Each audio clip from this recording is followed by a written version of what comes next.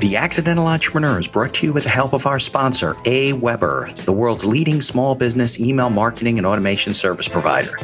Since 1998, AWeber has helped more than 1 million small businesses and entrepreneurs through its suite of web-based email marketing, automation tools, and education. AWeber, the best option when it comes to marketing your business. The podcast is also brought to you by the Alternative Board. Since 1989, the Alternative Board, or TAB, has been one of the leading peer advisory and business coaching organizations for independent business owners and CEOs across the world. By facilitating peer advisory boards, private one-on-one coaching, and strategic planning services, TAB helps business owners improve their businesses in ways that change their lives. And be sure to check out our affiliate sponsor, One of One Productions, the New Jersey-based podcast studio that produces and edits both audio and video podcasts. They sell equipment for the avid podcaster and have even created a guesting kit exclusively for our listeners. And be sure to support the podcast by ordering some logo merchandise from our online store. Listen to all of our sponsors' commercials later in this episode and follow their links in the show notes to learn more about their products and services. All right, I want to welcome everybody to another episode of the podcast. We got a great guest today from out in the Chicago area, and we are actually, today is July 20th, 2023. We are live, hopefully on LinkedIn, YouTube, and Facebook. And if you're watching, listening, please like us, subscribe, leave us a 5-star review wherever you can. And then we'll introduce Nathan and his background right after we get through the opening credits. So let's get on with the show.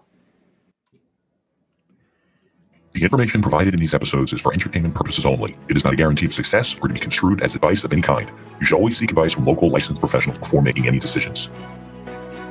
The dictionary defines an entrepreneur as a person who organizes and manages any enterprise, especially a business, usually with considerable initiative and risk.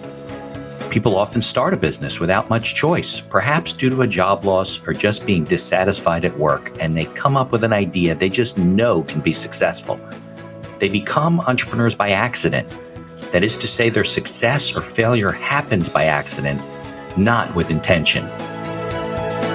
My name is Mitch Beinhacker. I'm a corporate attorney and a business advisor.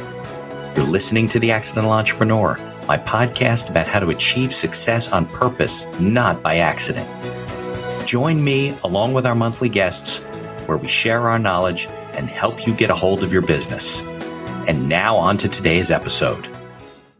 All right. So, Nathan, thanks for, taking the time to come on live. And I'm sure you're busy with all the stuff that you do. You can hear me clearly, right? I can. Okay. Absolutely. Yeah, good. So we're going to talk about, we'll talk about your book later on and some of the things you're doing, but you're an entrepreneur.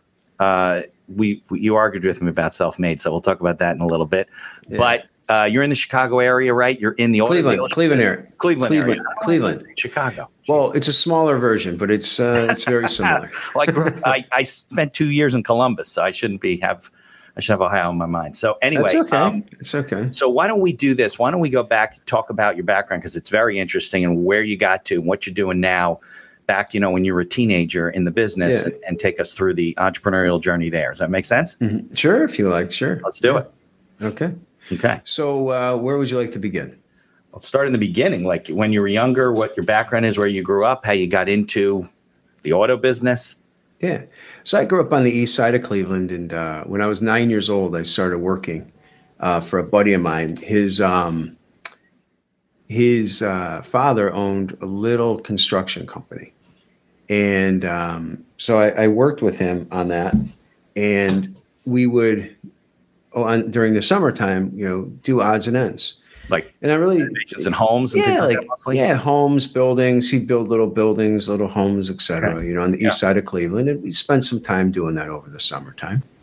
And something I really enjoyed, doing. And in addition to that, it taught me a little bit of a work ethic, and in the way I was brought up, it was important for me to work if I wanted to have extra things to do, whether it might be sporting good item or something like this. I would have to go ahead and do that. In fact, I still have a baseball glove in my office. that it's a Spalding baseball glove, and it was put on layaway. I don't know if you're familiar with layaway. Yeah, they still have that stuff. Yeah, okay, and that's how I bought the glove. Basically, they hold the product for you in the back. Don't sell it to someone else. You pay it over time, and then they give it to you. Yeah, exactly. Right. Yeah, exactly. Yeah. Okay. Right. And I still have the baseball glove. Yeah. From this way they don't sell it before because you didn't have the money right there. Exactly. Yeah. It's a good deal. Yeah, I liked it. It was nice.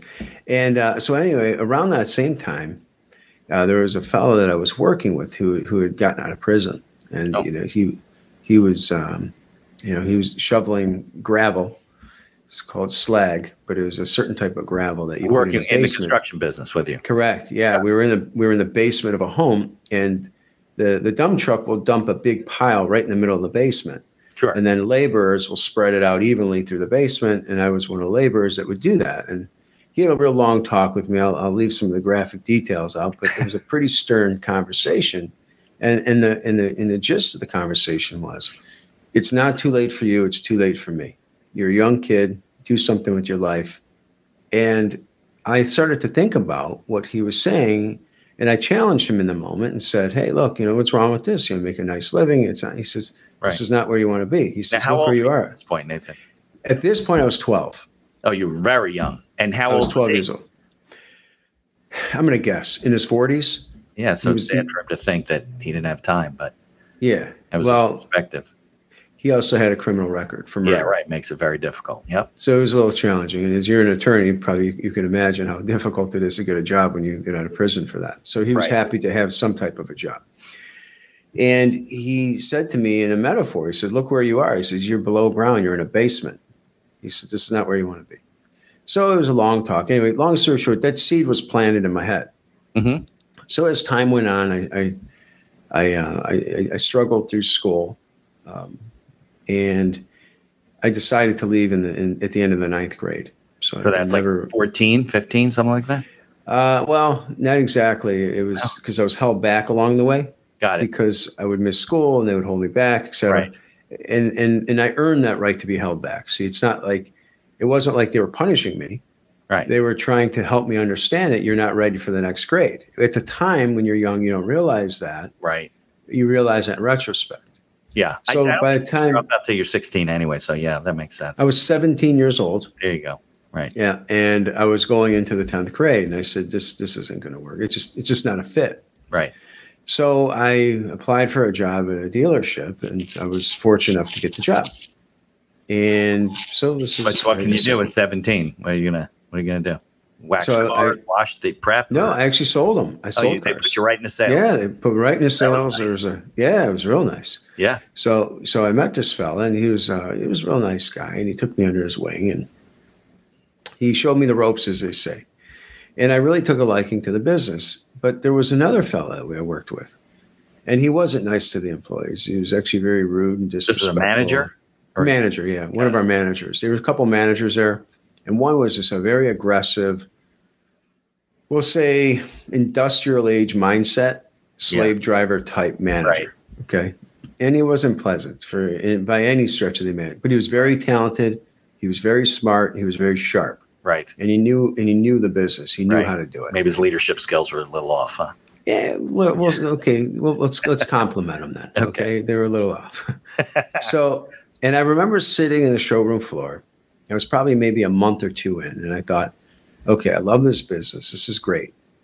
I just don't like the way I'm being treated. Yeah. One day I'm going to own a dealership. I don't know how to do it. I don't know how it happens, et cetera, but I'm going to do this. And I made my decision at that point. And I can remember I started in July of 1993 in July. So it was 30 years ago this month. Yeah. In fact, it's close to the day. It was like in the 27th or something. It was July though. Yeah, July. Yeah, 30 years ago. Perfect. Yeah, so in August, I made this commitment to myself that I'm going to move forward and I'm going to have a dealership sometime.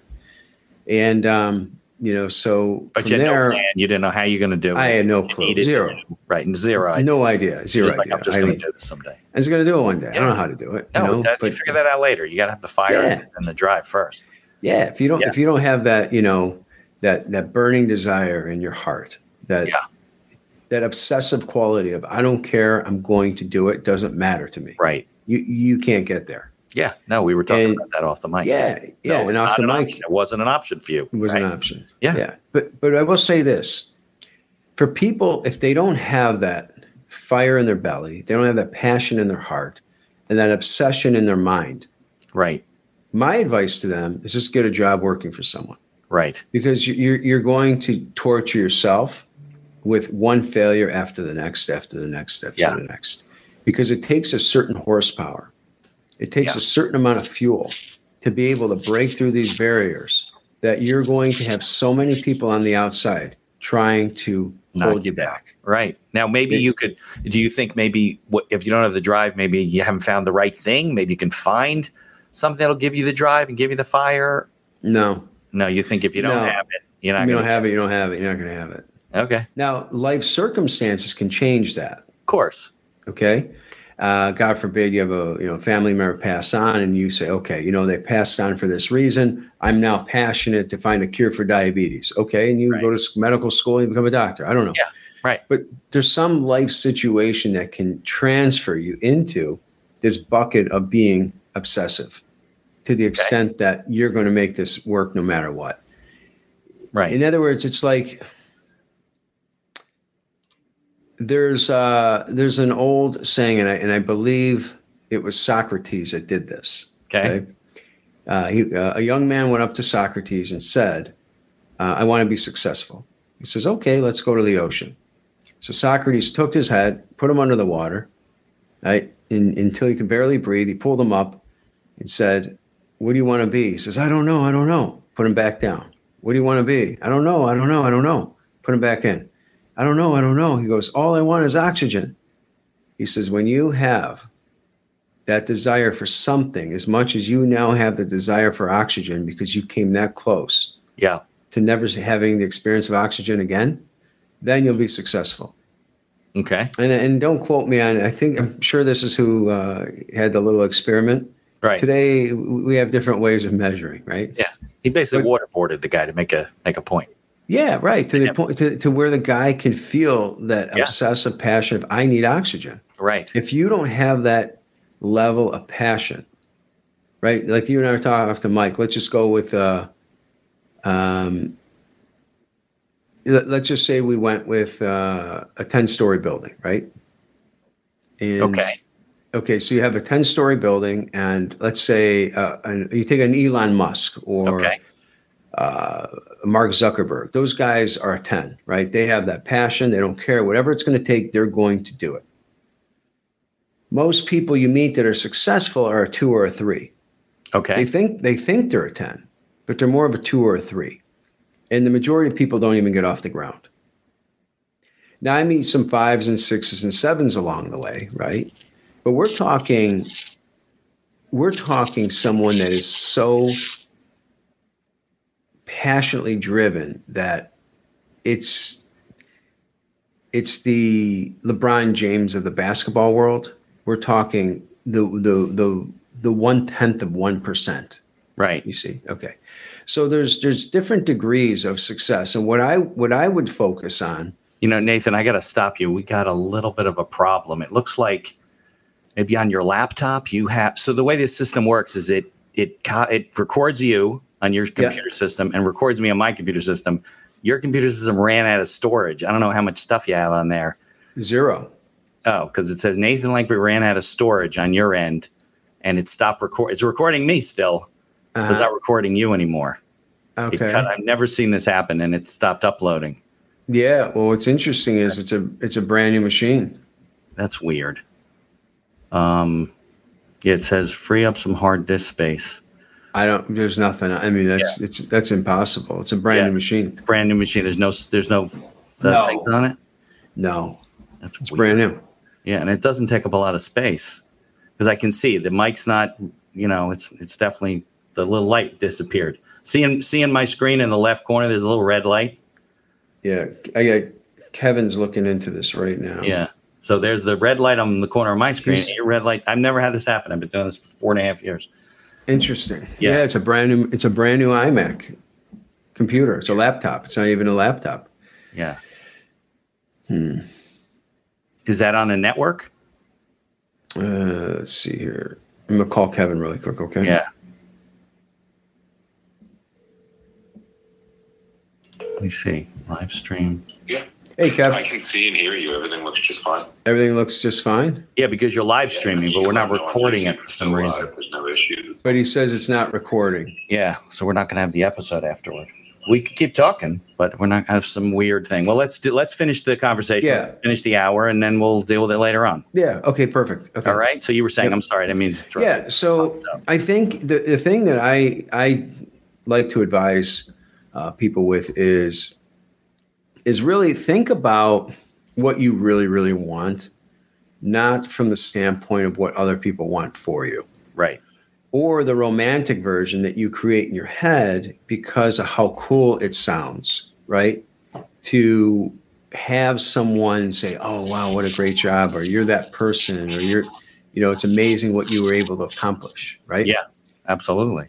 You have to strip that away. Yeah. That needs to be stripped away.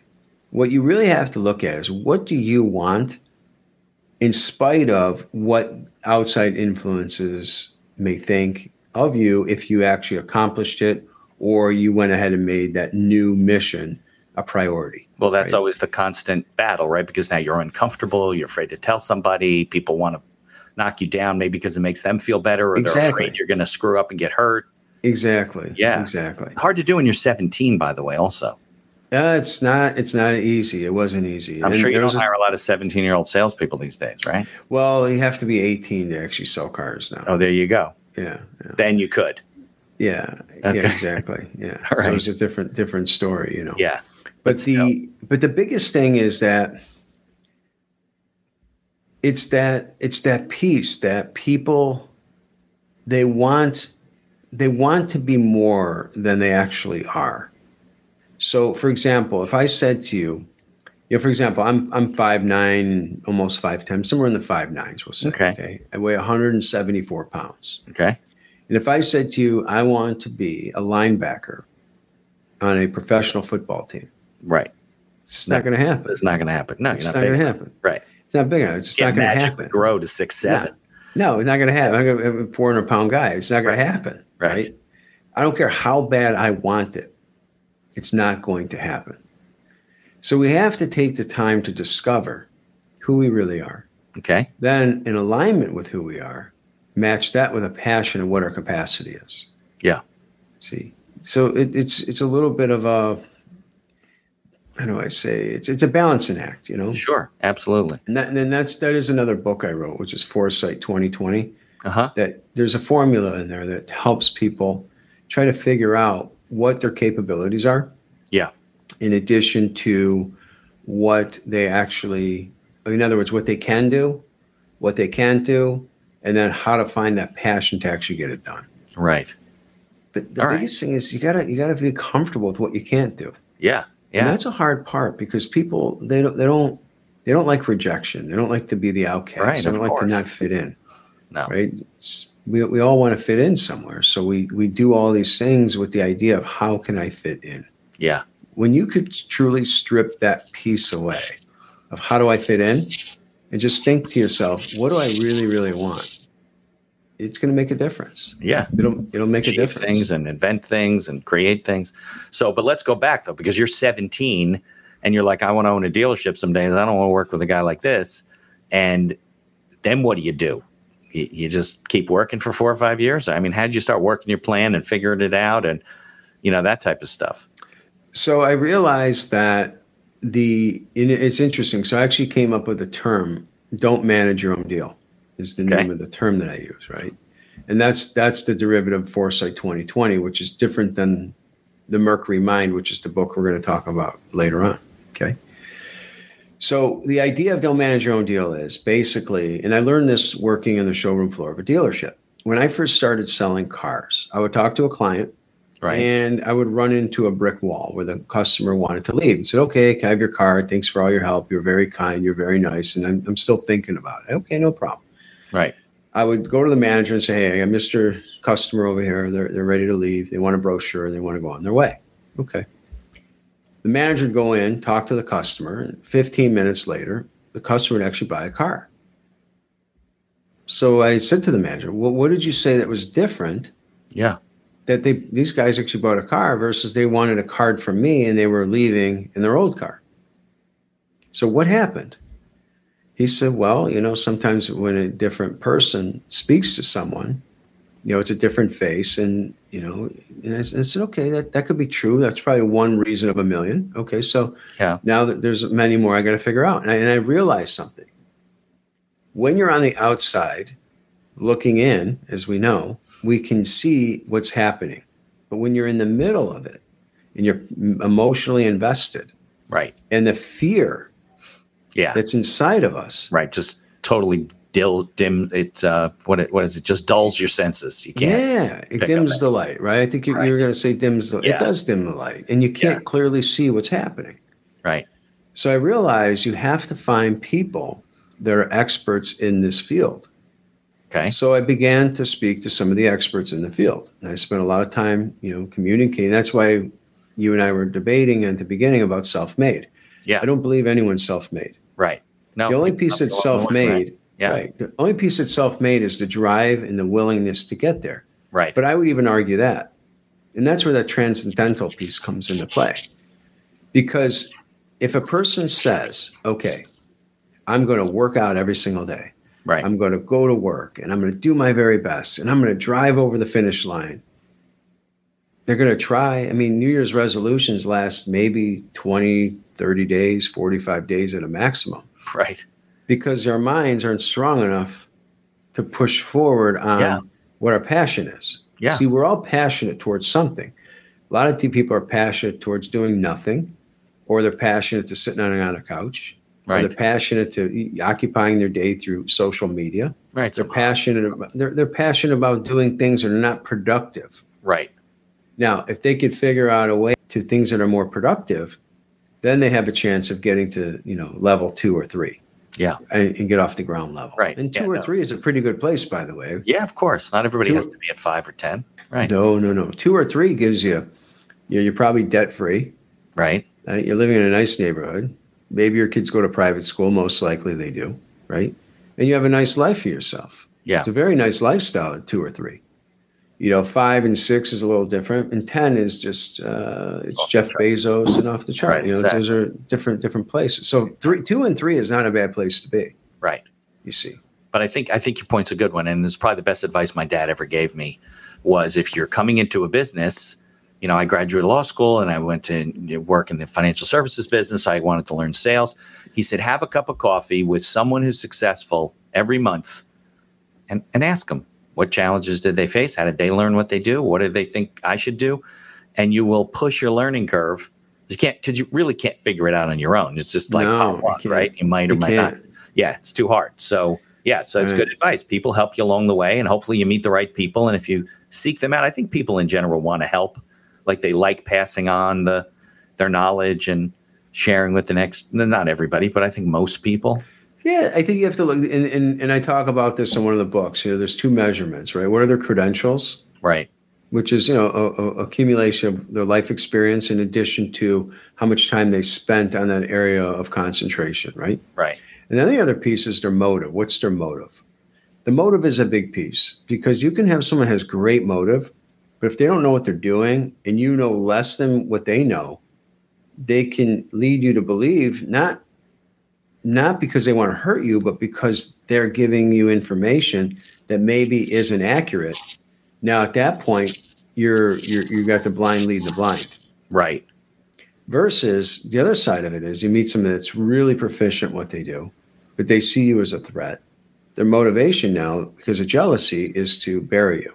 Right. So you have to be really careful on the advice that you take. So, you got to find and who you take it from that you trust. There's no question. Exactly right. Yeah. Exactly. Yeah, I'm a big proponent of if you have a small business, having an advisory board, and it could be just 1 or 2 people, that you can share ideas with and meet and grab a drink or coffee or whatever. Because you got to find those people that are not only smart about what they do, but you can trust them that they're going to give you solid advice and not lead you astray. I guess, right? I mean, sure.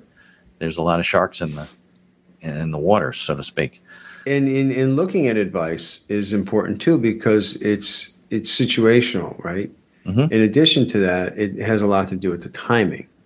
So when you look at the different economic cycles, what works in one area of the cycle may not work in the other area of the cycle. Right. So there's a lot of things you have to really focus on. Right. And then you have to have a vision to be able to bring it to life, because it's accumulation of people and processes, the timing in which you're going to implement these ideas in that economic cycle. All right. So it's very challenging. Yeah. So take me through like the metamorphosis of you. I don't know if that's the right word, of you getting to the point where you're okay, this is what I got to do to have my own dealership. Maybe you have a checklist, and over time, and how did you get there? And by what age did you own your first dealership? Okay. So I started working for myself in the year of 1999. Okay.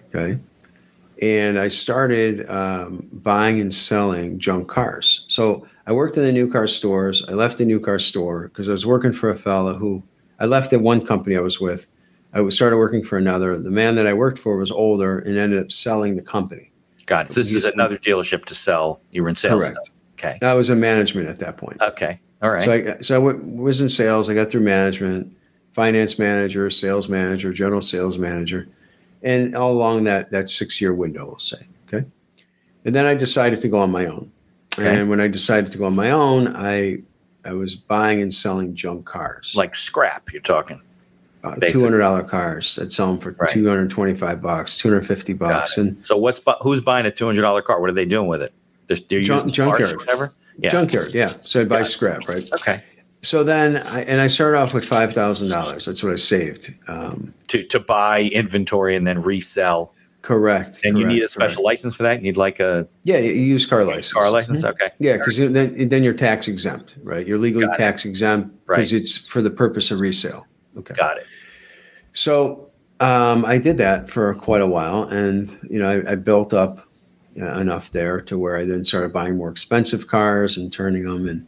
And I started on my first month, it was 12 or 13 cars I bought. So you basically parlayed the 5,000. Correct. A larger sum of money in inventory, whatever. That's right. And then by the time I was done in the regard of on my own, I was doing 120 to 150 cars a month. Okay. By myself. Yeah. It was a lot of volume. A lot of work, I'm sure. 18 hours a day, 7 days a week. Right. It was a grind. I mean, when I say it was a grind, it was a grind. Every way possible to try to make this thing go. Now, did you start there because it was a lower entry point, meaning you get a lot more cars with 5,000 and then flip them and do that? Is that why you started there? No, I started there because that's where my passion was. I found the piece of the business that I really enjoyed, which is the trading piece. I enjoyed the trading. Which is almost like B2B, right? Yeah, it's just, it's like, it's not, you build relationships with people. Right. You're kind of working a system. They're working with you. They need you. You need them. It's a wholesale mechanism. See? Yeah. Okay. And it was a problem. And I started doing that with homes. Oh, okay. You see, so I took my construction skill set. Yeah. That I learned as a kid, and I put that into homes, and I did the same thing with homes for a while. So a home that needed a lot of work, you'd buy it, put some basic money into it, and flip it. Right. And then 2008 came. Yeah, the whole world collapsed in the real estate business. Yeah, and in 2007, I saw things they weren't. I remember you can get a mortgage, no income, right? It was so easy to get. Yeah, so you just sign a piece of paper, man. It was done, right? Okay. It was bad. All of a sudden, that started going away. Right. And I thought, if that's going away, then it's going to be tougher for people to buy homes. Right. It's going to hit a brick wall, this whole thing. Nobody's being able to refinance, buy new homes, whatever. Right. Yeah. So I got out of that business. Okay. Sold the homes I had. I did a few homes. I was out. Okay. And I was fortunate to get out. Yeah. And then literally within a year later, by 8, 9, it was a mess. It was a mess. Right. Right. So in 2005, I partnered up with a guy that owned a new car store. So I took my wholesale business and I partnered up with him. Got it. And then eventually I earned more and bought him out. Bought more shares from him and bought one other guy out. Got it. You see. And so that makes sense. You could start from scrap dealership. It was probably hard to do even then, right? Because entrenched in the business. It's hard. It's hard if you want to say 18 hours a day, 7 days a week is hard. Right. Me, I enjoyed it. It was something I enjoyed. It wasn't hard for me because I loved what I did. There was nothing else I wanted to do but go work the street, go work the auctions, and go find inventory. I loved it. Got it. There's nothing else. I mean, guys were on vacation. Here, I didn't go on vacation for 24 years. Yeah. 23 years. I'm not sure you'd recommend that to people, but you're right. I would. If you're passionate about what you do, you don't need a vacation. Yeah. Well, maybe it's just going to slow you down. You enjoy what you're doing, right? Exactly. My advice to someone is this: if you're passionately into something, make it your all. Right. Give it your all. Make it your all. Don't worry about going out. Don't worry about vacations. Don't worry about anything else. Make work your focus. Right. Because the time's going to go by anyway. Of course. And you want to get to a place in life when you're in your 50s, 60s, where you don't have to do that. Right. So pay that due now and make wise decisions. I'm not saying you have to, eat ramen noodles every day. Right. Be wise with, because here, look, there's no exaggeration. For 15 years straight, I budgeted $3 a day for lunch. That's hard to do. Maybe it's easier in Cleveland. I don't know, but no, it wasn't hard. It was very hard to do. Right. But I made it work because it was something that was needed. I had to figure out a way to save every dollar I could to get to where I am today. Yeah. No, it's a reflection of your drive, really. Absolutely. All right. Well, why don't we do this? We're about halfway through. Mm-hmm. Let's take a commercial break for I told you the people pay me some money. And then we'll come back. We can talk a little bit more about your book. And however you want to do it. Story. I think it's great. Sure. All right. Mm-hmm.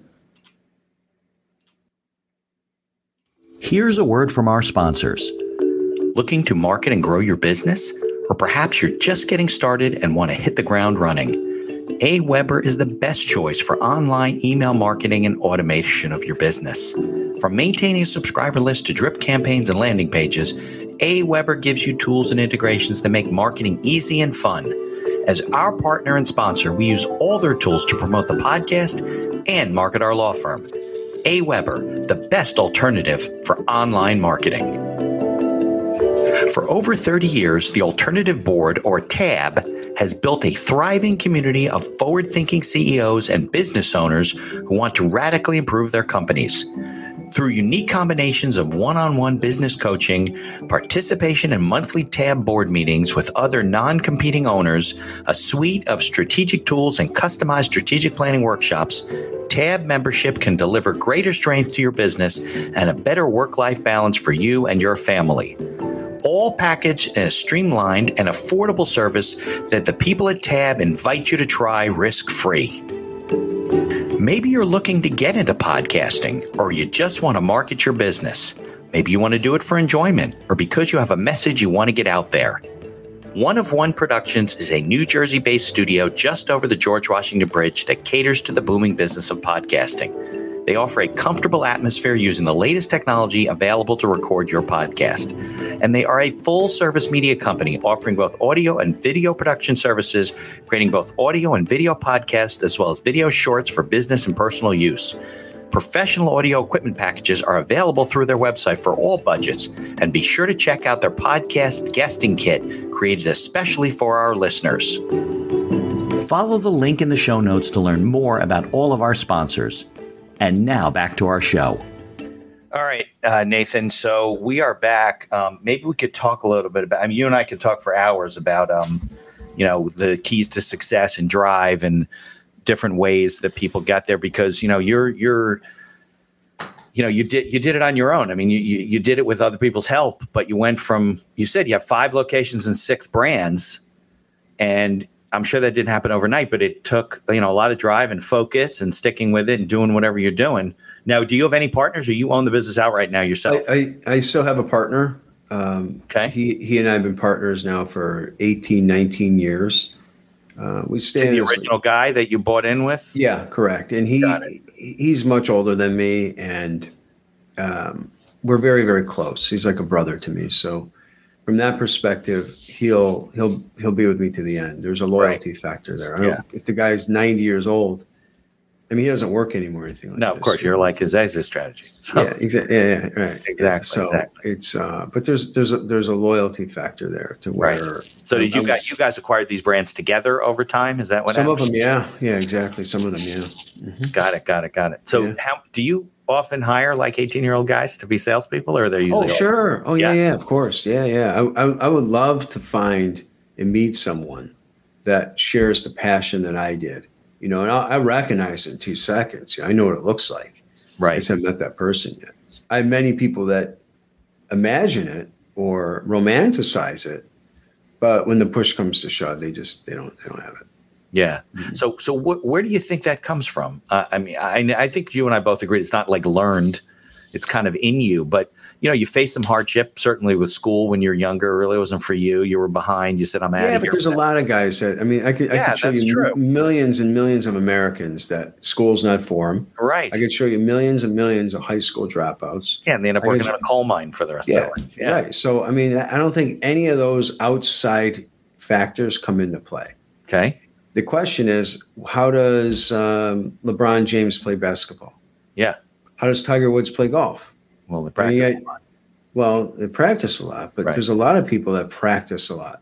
Yeah, they also have some natural skills, and that's it right there. Right? That's it. So everyone has I'll say a higher power gift. Unique. Whatever you're right. No, I'd say a higher, but not unique. I'd say a higher power gift, meaning right. Whatever your natural inbred gift is, find what it is. Right. Okay. So Nathan, then what is it with you? Is it that you're a natural salesman? Is that because, you love cars? Is it because you're just so driven that it wouldn't matter what business you're in? I mean, you got to put your finger on it for you. Like, why did it work for you? These are things too, sometimes you try to understand as time goes on. Yeah, sure. And we may not understand them as clearly as we'd like to. Right. And I'm still, I think, in that discovery process. So figuring it out. Yeah. So trying to figure it out. Blessed. Yeah. Right. Absolutely. Yeah. What makes it tick? What makes it amp up? I think it'll be a life unknown. I don't know that I'll ever have an answer for it. Right. The idea is just recognizing it, being aware of it, and then taking action when you do touch that prong. Yeah. No, I think you're right. People they're passengers in the car all life, and they don't really look for that. They don't try to find it, Exactly. So let's talk a little bit about your book. You mentioned 2 books, actually, but you had come to me, and the pitch was about the Mercury Mind and something called Transcendental Psychology, right? Correct. Yeah. So why don't you share things about the book and what that is and what Transcendental Psychology is? So the idea with the Mercury Mind is the title reads. So I brought that title into the mix because it talks a little bit about what we're talking about now, where there's just a natural energies, right? So the goal in life is to align our natural energies. Okay. Such as like Mercury as the element. See, Mercury as an element, if I put Mercury on your shirt or if I were to put it on your table behind you, the chair, it's not going to stick to anything. Right. But it will stick to itself. So if I put it on the table, it turns into these little BBs almost. Yeah. And if I put them into a container, they'll actually fuse together and become one again. Okay. We're talking mercury like in a thermometer. Correct. You got it. Right. Got it. It's liquefied at room temperature. Okay. It's the only metal that's liquefied at room temperature. Okay. Every other metal, obviously, you're sitting in a chair. It's not. Solid, right. There is a flash point where it will liquefy, but not at room temperature. Right. And that metal that you're sitting in could be a connection with other metals. But we're talking about mercury itself as mercury. Mercury will stick to mercury. It's a very unique element. Okay. And I believe in our minds, in our deep unconscious minds, in the way in which we were just born, there's a mercury connection. For example, you're sitting in an airport, you're sitting maybe somewhere, and you meet someone, you're working with someone, and you just get along with this person, male or female, it doesn't matter. And I'm not talking about attraction. I'm not talking about physical or sexual attraction. Right. I'm talking about you and this person feel like you know each other for your whole life and you just met. Mm-hmm. That's a mercury connection. Ah, okay. Okay. It's a mercury connection. You got two people that just become one. Like, I know this guy. I know this guy. I feel like I've known you forever. This is really something. And you can't get enough of that person. right? You ever meet somebody, you just can't get enough of them. You just want to hang out with them. Click. Right. Yeah, you just click, man. That's a Mercury connection. Okay. So I believe in business or in life, whether it's a sport, it's in business, maybe it's in school, you're taking a class, whatever it might be. You have to find that click. You have to find that Mercury connection. And once you do, then you have to manage it. And here's why. It's no longer you having to drive the energy. The energy is going to drive you. Okay. Okay. It's kind of like you meet someone you're very attracted to. They want to get together at 5:00 p.m. You're not going to be late. Right. You're going to show up on time. Of course. They want to go to some place you never even heard of that you're not even into. I'm open-minded. Let's try it. Right. Because there's such an enthusiasm and such a passion towards spending time with that person. That is what it takes in the professional sense. Where can you tap into that piece of you to then align it with your professional vision? See, if you can take that same passion, because it's in all of us. Right. If someone has fallen in love before, it's in them. Yeah. Because that do it once, you can do it again. You do it once, you can do it again. Now the idea is, how do you find that peace and alignment outside of a relationship with someone else? You have to find it within you. See? Right. See, when we can find that love and that passion within us, and we can ignite those feelings within us without the presence of another person, and then attach that to something else, that's what's going to get you where you need to go. So is the idea of the Mercury Mind like finding the right people that you should be doing business with or partnering with, or is it a methodology? It's not about finding. No, it's the other way around. It finds you.